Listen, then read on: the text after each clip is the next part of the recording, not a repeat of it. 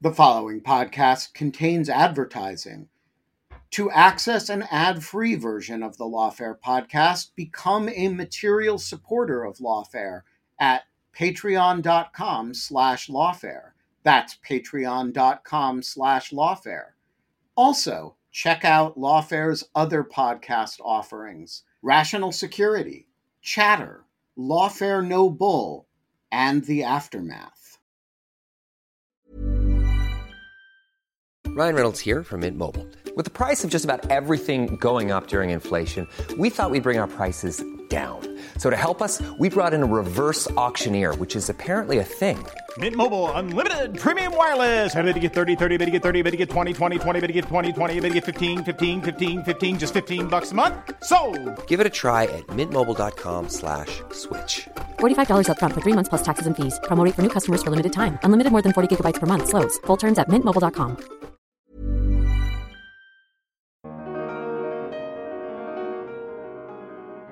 We know that dirty money has a corrosive effect on the U.S. economy, and corporate anonymity facilitates crime and disadvantages small businesses across America.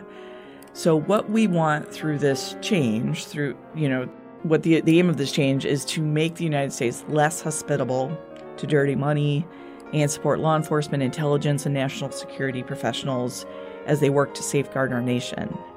The framework that we've instituted, as you know, Brandon, we opened up the database for filings on January 1st of this year. Filing is simple, it's secure, it's free of charge, and the information is not an annual requirement. Unless a company needs to update or correct its information, it reports once and does not need to report again. So we're trying to navigate the critical need for this information and balance it with the impact on small business. I'm Scott R. Anderson, and this is the Lawfare podcast for January 29th, 2024. Everyone recognizes sanctions as one of the United States' most powerful tools of economic statecraft, but few realize that much of the information behind sanctions designations comes from another office within the Treasury Department, specifically the Financial Crimes Enforcement Network, or FinCEN. And over the past few years, as sanctions and other economic tools have become more and more important, FinCEN has been evolving its operations and activities to keep pace. To discuss the current state of FinCEN and what its future holds, Lawfare contributing editor Brandon Van Grack and I had a conversation with its current director, Andrea Gacki, for the latest installment of our The Regulators series, focusing on the policymakers at the front lines of national security and economic statecraft. We discussed FinCEN's involvement in the historic Binance settlement, what new policies FinCEN is rolling out to tackle on everything from beneficial ownership to residential real estate, and how it is working with similar organizations around the globe. It's the Lawfare podcast for January 29th, discussing FinCEN with director Andrea Gacki.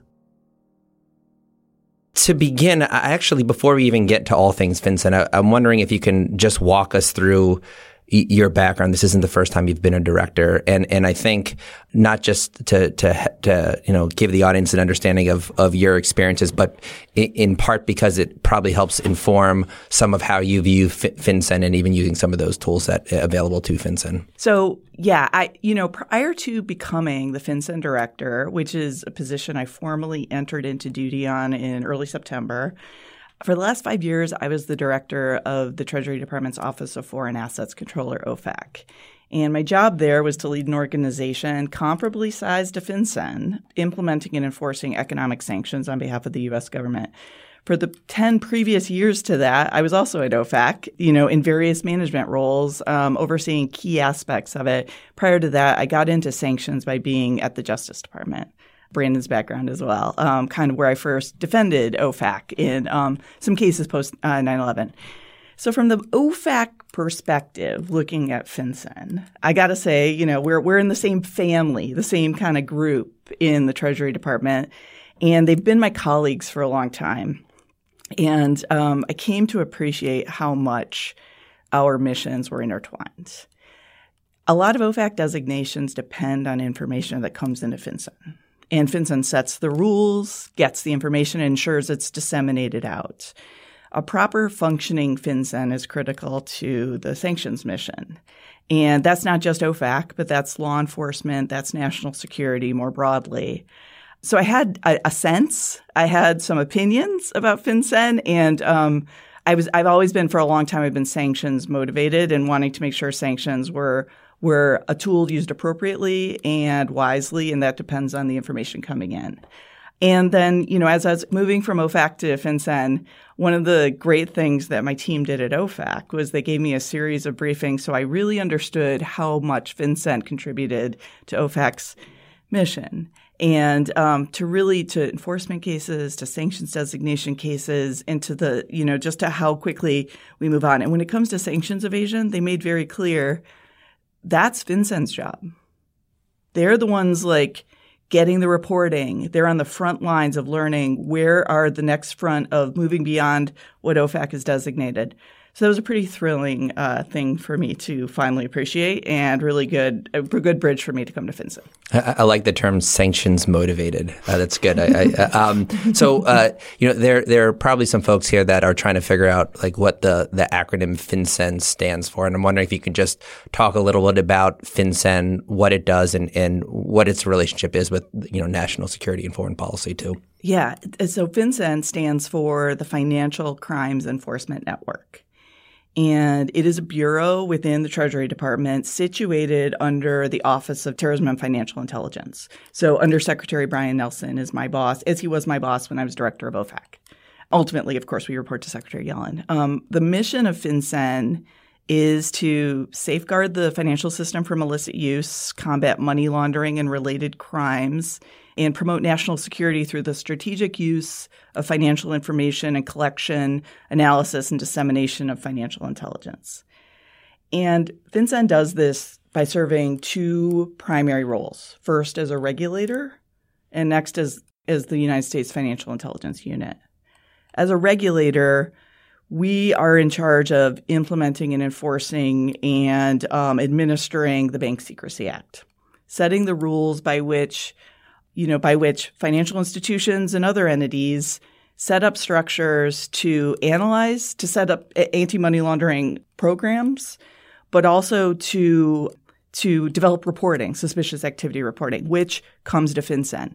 The Financial Intelligence Unit part is how we take in, collect, analyze, disseminate. We sit on a lot of data that we have a great responsibility to protect and to share. There are international standards for anti-money laundering, and a financial intelligence unit like FinCEN is a central national agency that's responsible for receiving, analyzing, and disseminating the financial intelligence to competent authorities. So, serving as both a regulator and an FIU means that FinCEN is actually unique among other FIUs. We belong to a collection of 170 FIU collection, like a group, the Egmont group of financial intelligence units. But we are unique in that we have a regulatory role as well. Could you also just talk a little bit about those tools you have as a regulator? What makes FinCEN, not just in terms of the dual roles that you just said, but in terms of some of those tools as well? Yeah, and I might do this by try to quickly sketch out a little bit of the functions that FinCEN has in it. We've got a regulatory team. Their work is to issue, interpret, and clarify regulations to combat money laundering and other forms of illicit finance. These require, I alluded to, approximately 300,000 financial institutions to report timely and accurate information regarding suspicious activities and other transactional information, which we often call BSA data, to FinCEN. Then we maintain this information in a secure database, and in addition to providing direct access to agencies with the need to know, like FBI, law enforcement, other entities, we also have teams of analysts who pore over this data, and they use advanced analytic tools and techniques to map out illicit networks and identify targets. And this is for further action, law enforcement, sanctions, a lot of roads that could take. We're also have a great deal of partnership both domestically and internationally. Domestically, we work very closely with U.S. banks and other private sector entities, and we issue advisories to direct and further drive reporting on priority risks and host events to exchange information with them. It's truly a partnership, and we want to improve our overall regulatory regime. And then on the international front, as I mentioned, we can lean on a global network of FIUs with us through the Egmont group of FIUs. And then finally, I'll just conclude, but we do have authorities to bring some bad actors to account. We've had a number of important enforcement actions we've brought to resolution recently. Those can be civil enforcement investigations, but we also have, a tool related to designating certain foreign institutions, jurisdictions, or other activities outside the United States as a primary money laundering concern. And I'll just conclude saying, one of the key things on our plate right now is implementing all the provisions of the Corporate Transparency Act to include beneficial ownership.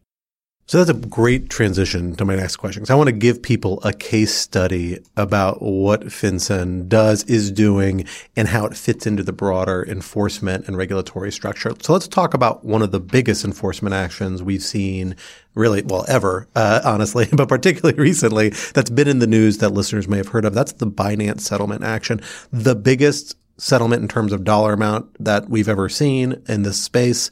And on top of that, a novel enforcement measures involved, a monitorship for the first time, I believe. Tell us a little bit about this case, how it came about, and then FinCEN's role in it. How did FinCEN's work contribute to it, and how will it continue to contribute to it now that it's going to be operating under this monitorship arrangement? I think you know well, this is the biggest case in the Treasury Department's history. And Binance itself is the world's largest virtual asset service provider. It's responsible for around 60% of centralized virtual currency spot trading. So I was at OFAC when this case was really coming into being. So I can tell you, with all credit to my FinCEN colleagues at the time, that the case started at FinCEN.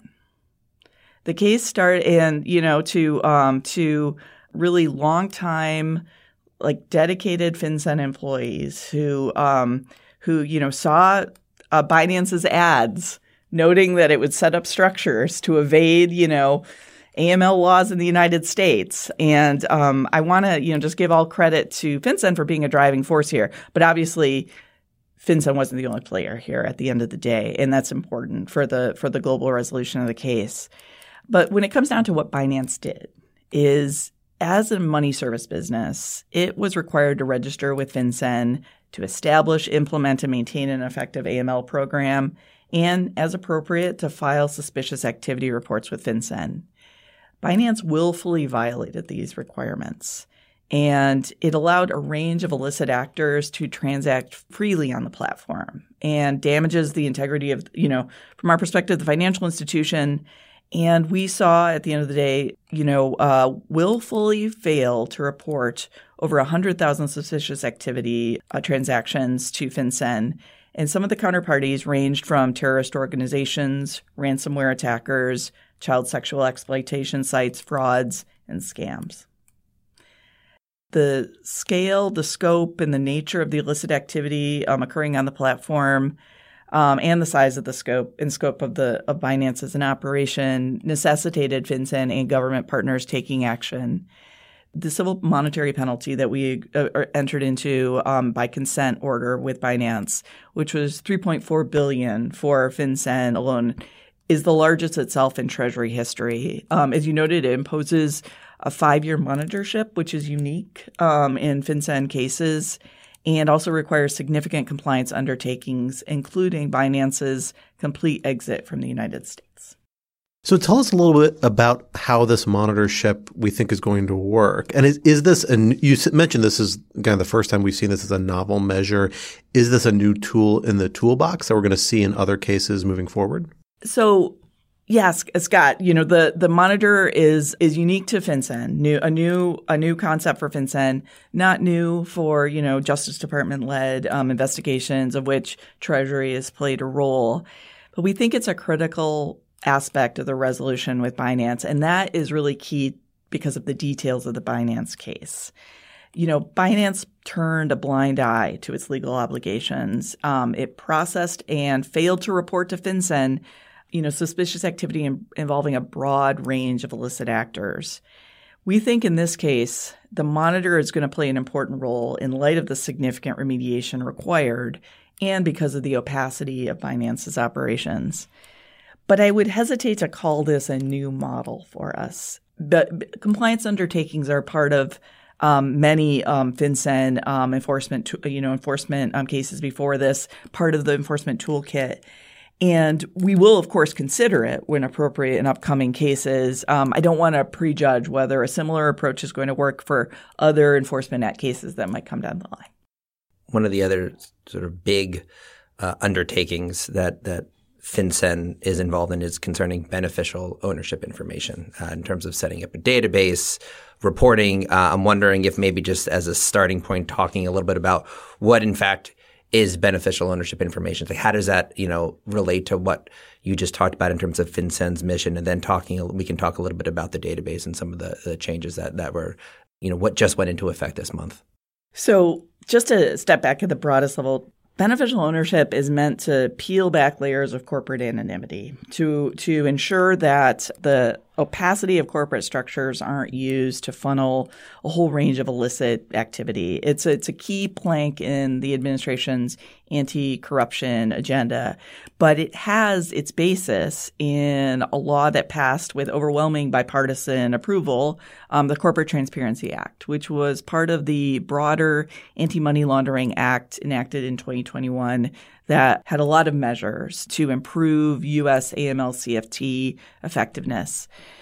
What the Corporate Transparency Act does in terms of beneficial ownership is it requires many companies doing business in the United States to report information about their beneficial owners. So these are the actual human beings, the individuals who ultimately own or control them. And sometimes they have to report the people who actually form the company. Collectively, this information is going to be called beneficial ownership information. We sometimes call it BOI. Just to come back to my starting point, this is all to address what we've long seen is that criminals use anonymous companies to hide or launder the proceeds of their crimes. We know that dirty money has a corrosive effect on the U.S. economy, and corporate anonymity facilitates crime and disadvantages small businesses across America. So what we want through this change, the aim of this change is to make the United States less hospitable to dirty money and support law enforcement, intelligence, and national security professionals as they work to safeguard our nation. The framework that we've instituted, as you know, Brandon, we opened up the database for filings on January 1st of this year. Filing is simple, it's secure, it's free of charge, and the information is not an annual requirement. Unless a company needs to update or correct its information, it reports once and does not need to report again. So we're trying to navigate the critical need for this information and balance it with the impact on small business. And so, previously the point is this information, and I should maybe do a public service announcement for some of our acronyms. So you already described BOI. BSA is Bank Secrecy Act, and AML is Anti-Money Laundering. We will try to, throughout this, provide those announcements. So the point is this information was not previously collected. Can you talk a little bit? The database went live. Are you able to sort of provide some numbers in terms of like what volume? It's been less than a month now, or about a month. And so can you give us a sense of like how the database is working? Sure. In the first week that it was stood up, we collected 100,000 reports. 100,000 companies reported successfully. As of yesterday, we were up to 300,000 reports. We also have a contact center that's set up specifically for beneficial ownership. So far, we've received 18,000 tickets for assistance. We've resolved 16,000 of those. So things are going strong, but we have a long road to completion too. I'm totally intimidated by anything technology related in database. So, God bless you. Best of luck. So maybe just one other piece on that, which is first is the collection, then is the use. And so can you talk a little bit about what access, what does access look like and whether in fact government agencies and law enforcement is in fact getting access to the database? Yeah, right now. So we finalized a rule at the end of 2023.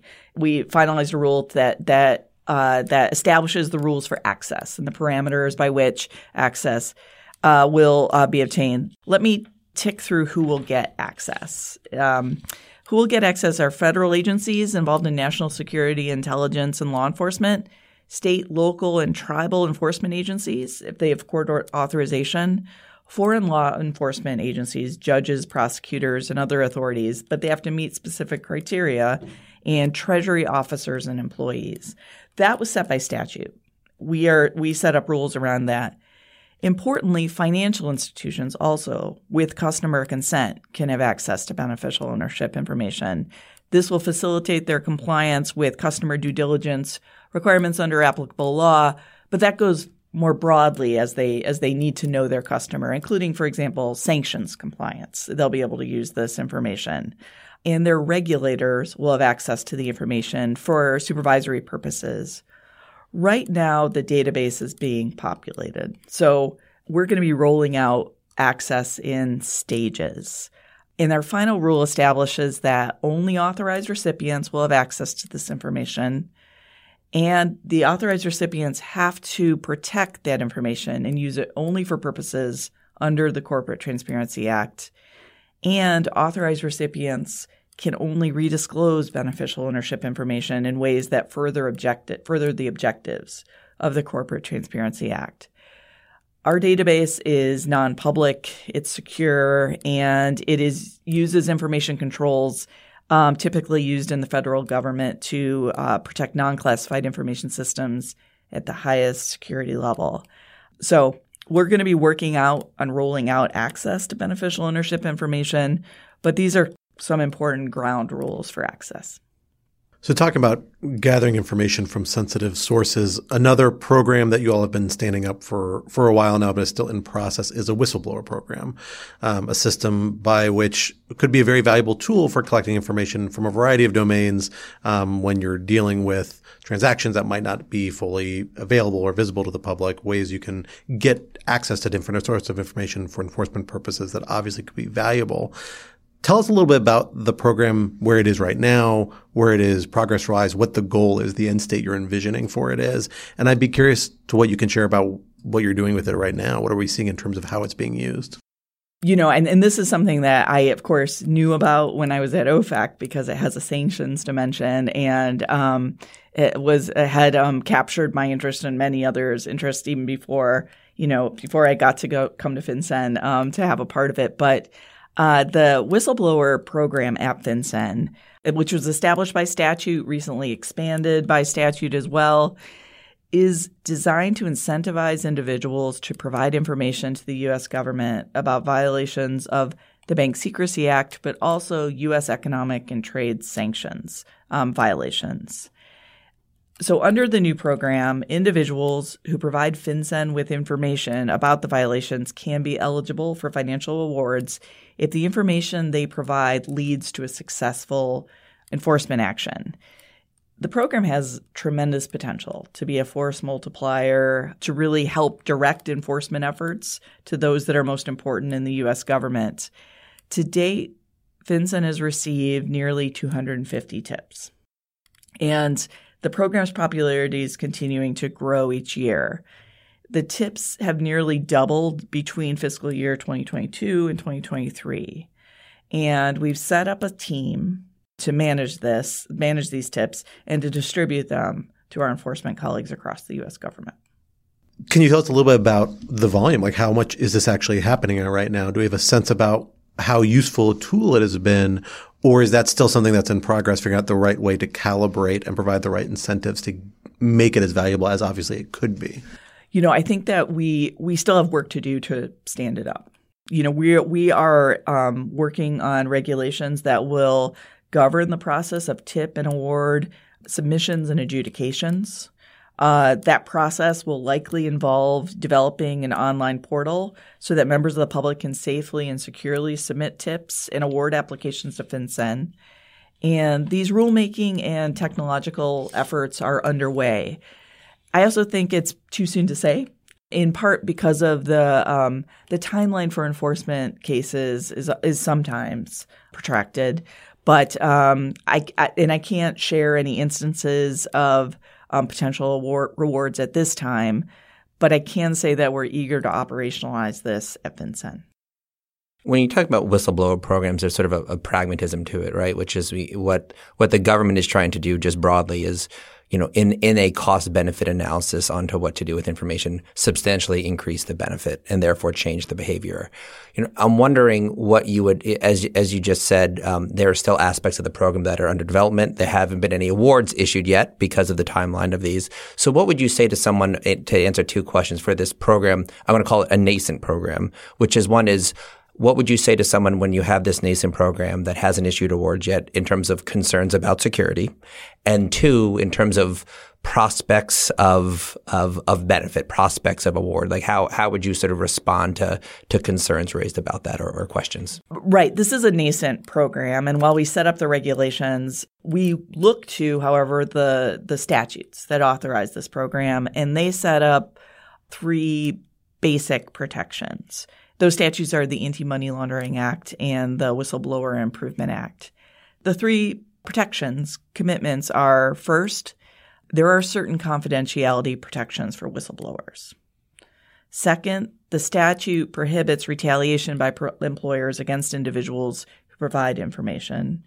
And third, the statutes provide a robust funding mechanism to ensure that eligible whistleblowers who often provide, information at great personal and professional risk receive monetary awards. So those are the underpinnings. That's the statutory authorization. And against those, FinCEN will now develop the rules. Everyone knows therapy is great for solving problems, but getting therapy has its own problems too, like finding the right therapist, fitting into their schedule, and of course, the cost. Well, BetterHelp can solve those problems. It's totally online and built around your schedule. It's surprisingly affordable too. Connect with a credentialed therapist by phone, video, or online chat, all from the comfort of your home. Visit BetterHelp.com to learn more and save 10% on your first month. That's BetterHelp, H-E-L-P. It's that time of the year. Your vacation is coming up. You can already hear the beach waves, feel the warm breeze, relax, and think about work. You really, really want it all to work out while you're away. Monday.com gives you and the team that peace of mind. When all work is on one platform and everyone's in sync, things just flow. Wherever you are, tap the banner to go to Monday.com.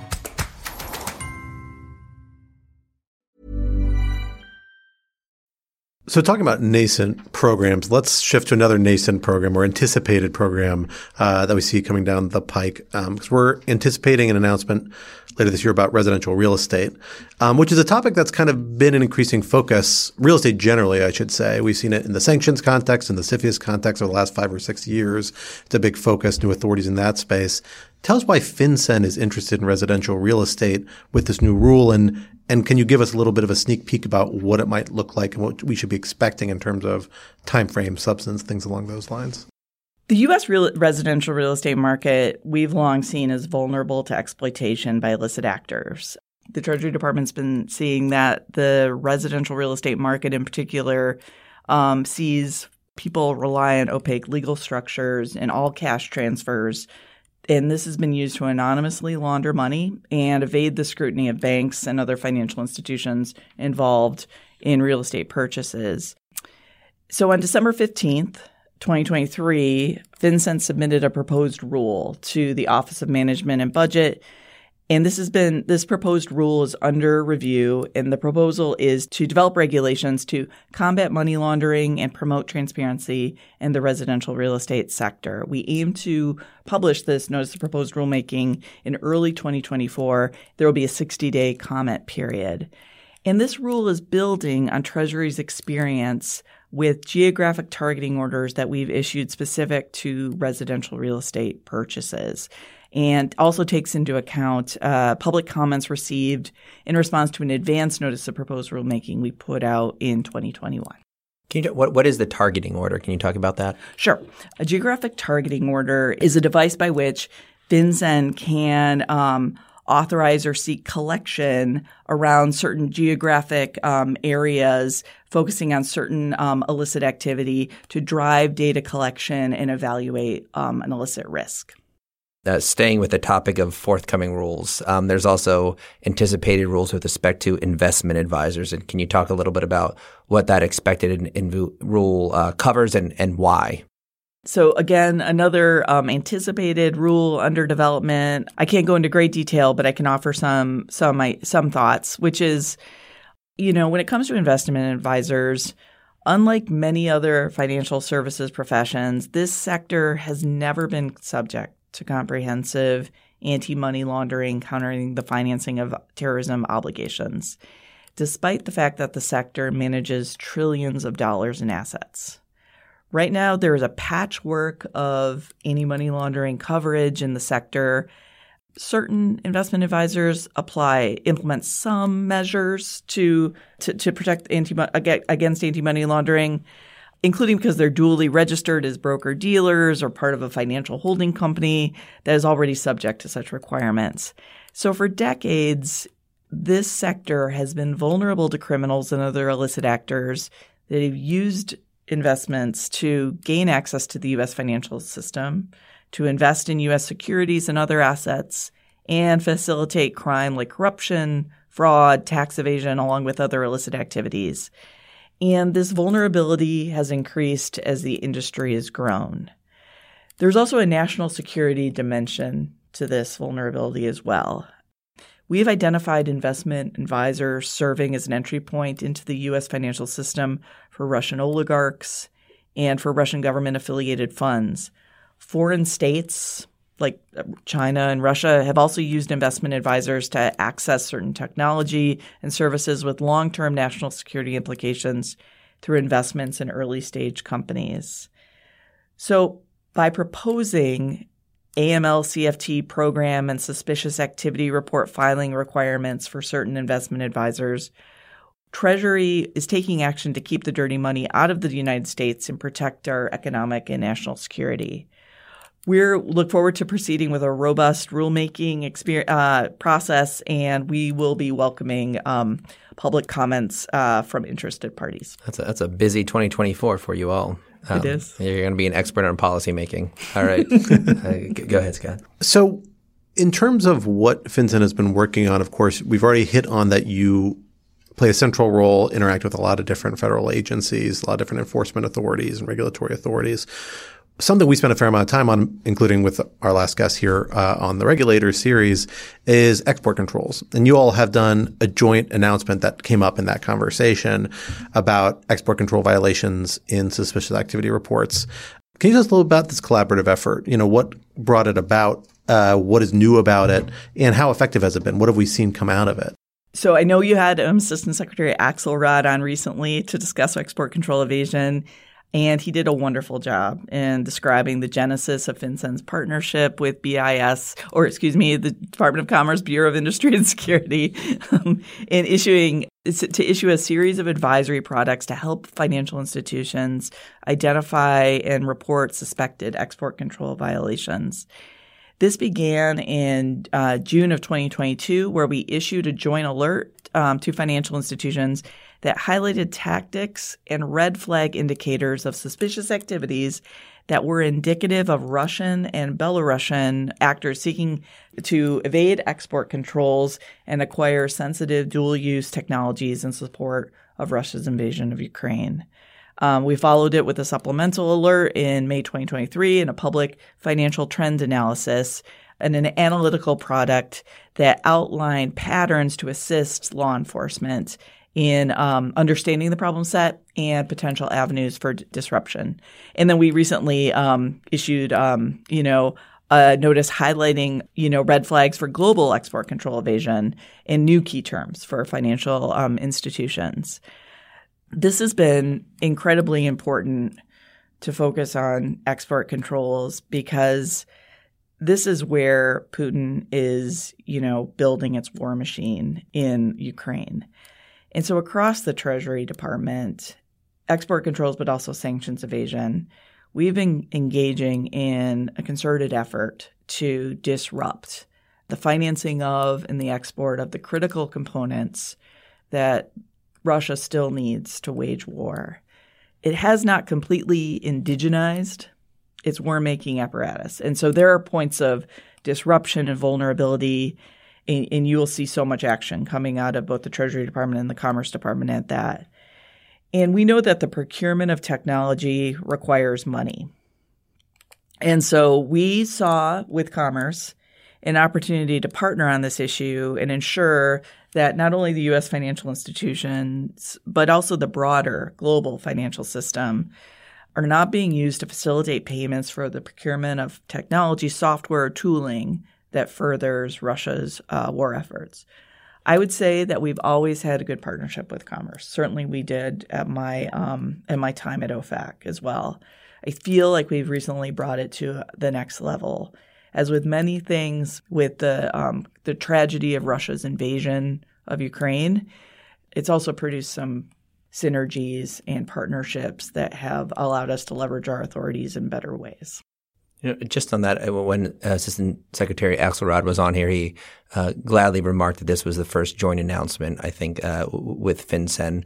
And I'm just wondering, even beyond the Department of Commerce, how has engagement with other agencies and departments transformed similarly? And I suppose that within the context that you just described following the Russian invasion.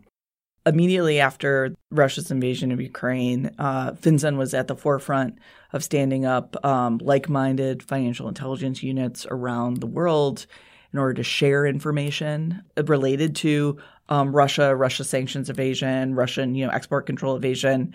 I think we have not only partnered internationally, but also domestically. We have put together many what we call FinCEN exchanges, like public-private partnerships.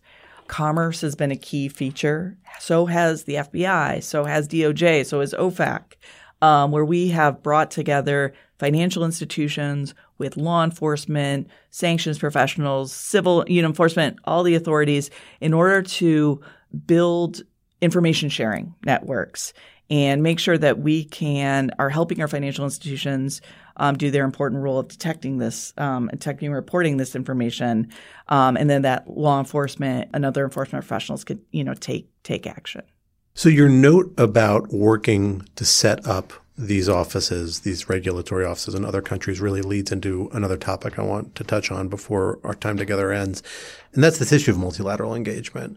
You noted the context of Russia's invasion of Ukraine as being a bit of a paradigm shifting event, which is true in so many areas. And we are seeing so many new types of engagement as the United States is increasingly focused on economic statecraft tools as a big front in major power competition, essentially, of this era, which involves not just Russia, but also China and also, frankly, lots of other countries in a different set of challenges than we were dealing with 3 decades ago. How does FinCEN fit into that? What is the multilateral engagement strategy? What have you all been doing? And what do you all expect to be doing in the years to come as these issues become even more to the forefront than they have been these last few years? This is a great question, something certainly at the forefront of our planning as we look to the future. And, from my perspective, the increased dialogue and coordination with our foreign counterparts has played a really crucial role, especially, for example, in our efforts to disrupt Hamas and other terrorist financing and facilitators following the events of October 7th and subsequent events.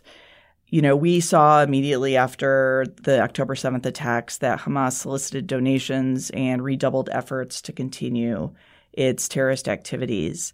Our goal has been to cut off that financing. And one thing that FinCEN in particular has done is we have worked very closely with Israel's financial intelligence unit and other key partners, other key financial intelligence units, to develop the Counterterrorist Financing Task Force Israel.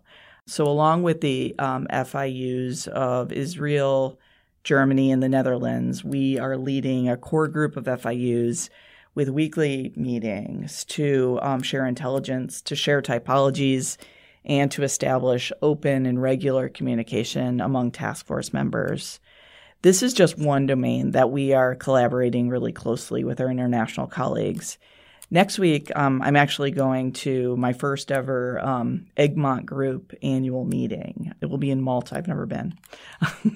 And I'm looking forward to meeting with FIUs, from around the world to strengthen our partnerships and to identify common areas of investigative interest. And I think you mentioned this before, but another public service announcement, the Egmont Group. Could you just remind everyone what it is? Yeah, and the Egmont Group is, the international body and agreement that establishes a membership of 170 financial intelligence units from around the world who basically are committed to working together, establishing best practices, et cetera. I know that FinCEN was a very leading member in establishing the Egmont Group. And heading into this meeting, do you all have a sense of what the goal is, where you want to see international cooperation go in this space? Are there specific objectives, things you're working towards or trying to build a consensus towards that might give us a sense of where multilateral cooperation might be 5 years from now, given all these new fronts, all these new initiatives FinCEN is facing and no doubt hoping to get some international cooperation on in different fronts? Well, from my perspective, and this is my first time going, I'm relatively new to the role of FinCEN director. From my perspective, FinCEN has a long history of being a leader in the Egmont Group, and my goal is to continue to build those technical connections and professional relationships across all FIUs, not just the FIUs of our natural allies. But one of my key objectives going there is actually to form those connections with countries that we don't always see eye to eye with. And so that's what I'm looking forward to in the coming week. But as for particular policy outcomes at this time, I apologize. I don't have much more to say at this point. Totally fair. One thing, why I at the outset wanted to get into your career arc is because not just from different agencies, but over sort of different geopolitical events, you've sort of experienced cooperation, sort of engagement in different ways. And I'm wondering, on the multilateral piece, my experience from which is now somewhat dated, cooperation, information sharing was very difficult. And you talked a little bit about some of the cooperation around Israel, but I'm wondering, just even sort of, we'll say, post-Russia invasion, has there been a demonstrable change? And that's in part compared to sort of even your experience back at OFAC director and sort of prior. Absolutely. So, when I was OFAC director, one of the things that was a little tough in that role is that we didn't have a counterpart in many countries until the UK developed the Office of Financial Sanctions Implementation. We had developed in my final years at OFAC a really great partnership, including detailing staff to each other and publicly articulating our partnership with regular meetings. That was incredible. But often when I would go to foreign countries to talk about sanctions risks, I was often met with the FIUs of different countries as close, if not quite on the mark of what a sanctions counterpart might be. The one thing I really am fortunate to have at FinCEN is this built-in international network. I was immediately welcomed into the job by so many directors of other financial intelligence units. I think that I am committed to information sharing. I can only hope to improve on it. Brandon, you may not remember this, but many years ago when we talked once, you told me, you paid me what I thought was the highest compliment that OFAC, I'd almost ever heard about OFAC, and I've heard a lot of criticism, true. But the compliment was you said that OFAC was very generous with its information and expertise. And I don't know if you remember that, or I don't know if you changed your mind in the past. I was very vulnerable at the time. I do think it maybe involved around JCPOA, but yes, yeah. And so I thought that was just a wonderful thing that I want any organization that I lead to be known for. And so coming into FinCEN, I want to ensure that we are actively but appropriately sharing information and, facilitating appropriate use of law enforcement tools, other tools. And so that's a key objective for me. Maybe sort of transitioning from objectives to priorities as well. If sort of giving you the floor to talk about and we've covered a number of anticipated changes, regulations and rules. It seems like it's going to be a very busy year for you. But in terms of priorities, anything else that we haven't touched on, there that you want to sort of identify or highlight for priorities for FinCEN for this coming year? For the upcoming year, we have a lot of work ahead of us. We're certainly not done with beneficial ownership. Off to a great start. We have a big compliance and outreach job ahead of us, and we're taking that on wholeheartedly. We've also got more rulemakings to follow, including under the terms of the Corporate Transparency Act, revising FinCEN's customer due diligence rule, which was issued in 2016 and sets the rules for how financial institutions gain beneficial ownership information. We've got to look at that. So we've got that, and of course the residential real estate investment advisor rulemakings ahead of us. A lot of big work. But I think that other than that, I think that we will just at FinCEN need to remain responsive to national security events and pivot our authorities as necessary to use our tools in order to combat those threats. I wish I could be more precise than that in my outlook. Believe me, I do. It would make my job a lot easier.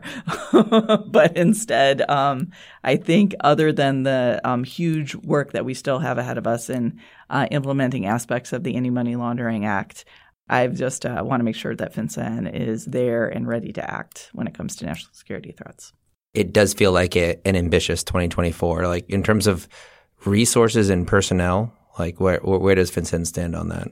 Well, since I've come to FinCEN, I have been really gripped by the breadth of the mandates. It is huge and it's diverse, and we are doing our best, but we're pretty leanly staffed. Now we've had fortune, we've gotten a lot of support from the Treasury Department, from the budget. We've been fortunate in many respects, but I'd be lying if I didn't say I'd love a little more to get a little bit more done. Well, that is a good point to wind up our conversation on. But Andrea Gacki, thank you so much for joining us here today on the Lawfare Podcast. Thank you, Scott. Thank you, Brandon. The Lawfare Podcast is produced in cooperation with the Brookings Institution. Please be sure to rate and review us wherever you get your podcasts. And be sure to check out Lawfare's other podcasts, including Rational Security, a casual, lighthearted chat about national security news that I co-host each week with my colleagues Quinta Jurecic and Alan Rosenstein. In addition, be sure to visit lawfaremedia.org for extensive written coverage of national security law and policy issues, and consider becoming a material supporter of Lawfare to gain access to an ad-free version of this and other Lawfare podcasts, among other perks. For more information, visit lawfaremedia.org/support. This podcast was edited by Jen Patcha-Hal and produced by Kara Schillen of Goat Rodeo. Our music is performed by Sophia Yan. As always, thank you for listening.